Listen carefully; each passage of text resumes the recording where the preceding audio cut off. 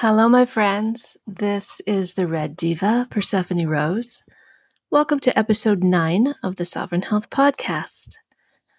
Today, I am grateful for the hint of fall that is in the air, for oldest, bestest friends who love you no matter how you show up, for the beautiful lessons that this brutal Venus Retrograde has brought me, for the newest member of my team, a beautiful blue liquid butterfly named Mr. Pisces, who is always happy to see me and blows me fishy love bubbles on the surface of his bowl. I am, as always, recording in my antique apartment building in the heart of the Willamette Valley in the beautiful Pacific Northwest. And so I am grateful for the dripping kitchen sink because, well, I have a sink, I have a kitchen, I have running water. Not everyone in the world does, and so I am incredibly blessed. Today is supposed to be the day that I wrap up the discussion around the marvelous macronutrient fat. But for me, the past several weeks have held some challenges, both physical and metaphysical, and TBH, I don't have the bandwidth to dive into molecular structure and biochemistry and which fats are good for what.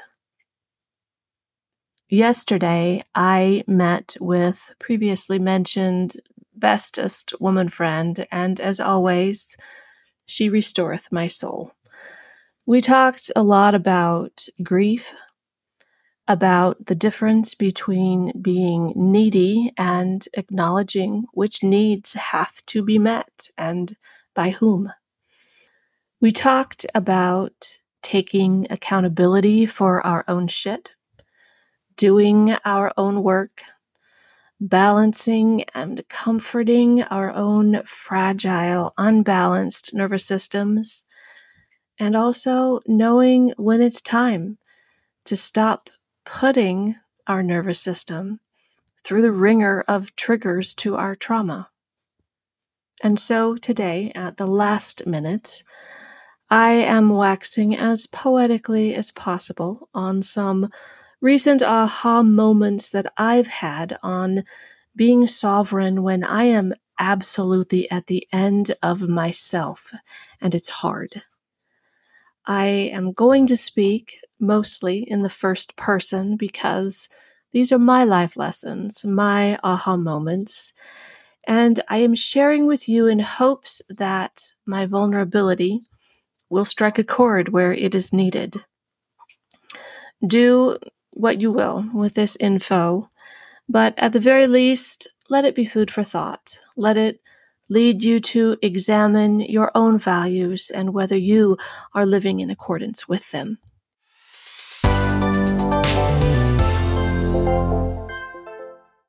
I have up to this point made great effort when submitting my podcast episodes for publishing to be able to check the box that indicates there is no profanity.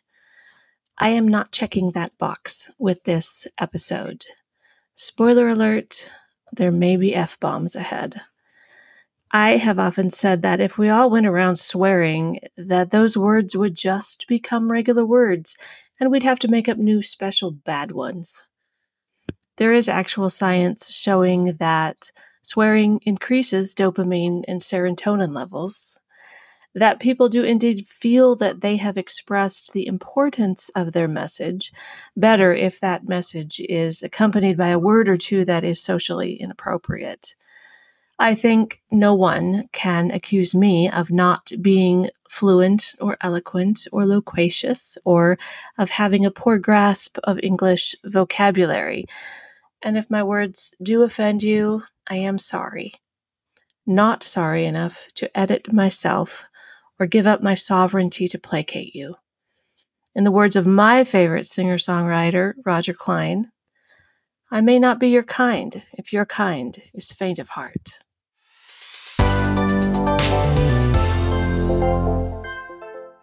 A week or so ago, I spoke to some gals in a Boss Babes type support group, and I encouraged them to consider that when we are evaluating our own values, in order to be living in integrity with them, that there are always values we hold which are not our own values. They are someone else's. And because this is my lived experience, I suspect and believe that women tend to internalize and emote and strive to uphold more than a lion's share of someone else's values.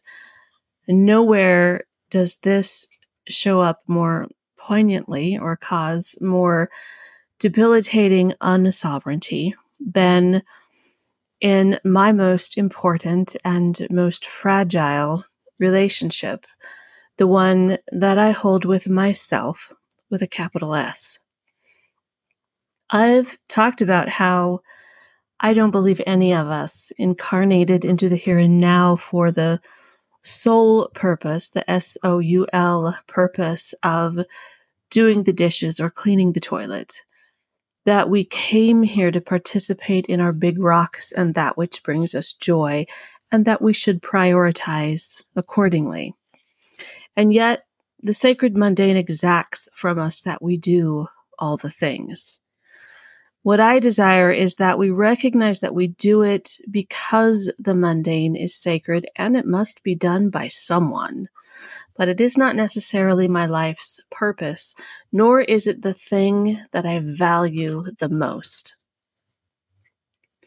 What if I also said the shockingly unpopular and socially unacceptable thing that perhaps we did not come here for the sole SOUL purpose of sacrificing our well-being for anyone around us, including our spouses, significant others, or even our children? Sometimes I take on a lot of anxiety about the longevity and security of those relationships, and I consider it just part of the normal. Whether I am showing up as an overgiving caretaker or an underappreciated victim whose needs are not being met, I believe that sometimes when I show up to those roles, parent, partner, friend, employee, as if that is the thing I value most, that I model unhealthy ways of being to the people that I do value with deep reverence and love. And by so doing, I perpetuate patriarchy and victimhood and cultural structures that purposefully exist to keep me playing small. I continue to live out someone else's values about my role in the universe. And in this case, it would not be just that the toilet needing to be cleaned is tantamount to all else, but that this particular relationship is the thing I value the most, that herein lies my safety and security. And I continue, as Carl Jung described, to do the same thing over and over and marvel that I do not get more fulfilling results. This is what I want to suggest. That whether the thing that has got me at the end of myself is a sickness or a syndrome or a dysregulated nervous system or job burnout or a relationship that at worst hurts or at best feels slightly less than, whether it's oxidative stress or unbalanced blood sugar or lack of movement or lack of joy or endless sacrifice and drudgery or a complete lack of executive functioning to do anything or all-encompassing grief and loss or all of the above. That the answer to being sovereign when I am at the end of myself is always me. The answer is not being angry or anxious at someone for not being who I want them to be. It is not blaming anyone for my unhappiness or pain. It is not nitpicking my relationships to death or waiting for someone to meet my needs. It is not following the previously laid out rules, even if I agreed to them. It is not selfless, unconditional love for everyone around me. It is not fitting myself into someone else's expectations, just as it is not cramming someone else into my version of their self. So, what if, for a period of time, I made it my job, not just my big rocks and my adventures and my overarching life's purpose, but my job? My job, sacred, mundane duty and responsibility to be exquisitely self-aware, to follow my own voracious appetite for pleasure and joy and safety and security, and figure out how to get that for myself. What if I let everyone else off the hook for meeting my emotional needs and I did it with grace and gusto? What if I spoke all 5 love languages to myself every single day? What if the relationship I showed up most in was the one with me? And for this brief period of time, I did this at the expense of everyone around me. What if I said, for this finite period of time, fuck you to anything and anyone that was not in my best interest or in alignment with my values? What if I valued the health of myself more than the health of the relationships I am in? And what if I, for this period of time, agreed with myself that I'm willing to do this and watch what happens? I think that the laws of physics and metaphysics would apply here, and there would be fallout. It would be a catalyst for change. I think the people closest to me would notice, and the ones who are offended would either get angry, or they would ask for conversation and clarity, or they would walk away. And I could observe in my objective scientific sovereignty and say, that's really interesting. I think that I would also be pleasantly surprised at how, when I show up for myself, the people around me start to show up for themselves as well. And this would alleviate a burden that I have for their well-being, and it would alleviate any burden that they have for mine. When I show up whole and cared for and already loved, I am so much easier to love and care for. Not to mention that I'm a lot more vibrant and hot as hell and attractive of that which I desire. I want to also acknowledge that I am not the only one in my universe that has the right to suspend their mindset of unselfish nurturance and gets to choose to be exquisitely, voraciously self-aware. There are 2 sides to this coin. One is letting myself off the hook for giving a flying rat's ass whether anyone else is happy. And the other is that no one is required to give 2 shits whether I am, because I am sovereign and I've got this. I am not advocating for us all becoming hermits and not needing other people. I am not advocating for a total lack of compassion and empathy and acts of kindness. I am advocating for us all to show up in a way that is not angry and blamey and victimy, to stop whining and to stop codependently teaching other people how to whine.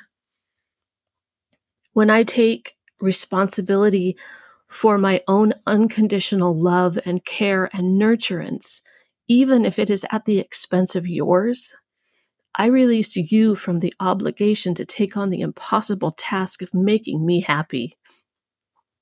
And I believe that when you and I relate without those obligations or expectations, that we will, in fact, bring each other so much more happiness than we could ever have imagined.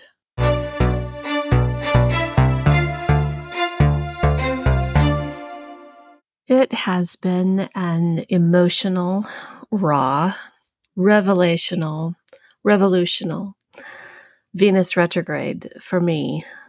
Venus is the planet of love and relationships and connection and beauty and pleasure, and she is going backwards in my house of committed relationships and partnerships.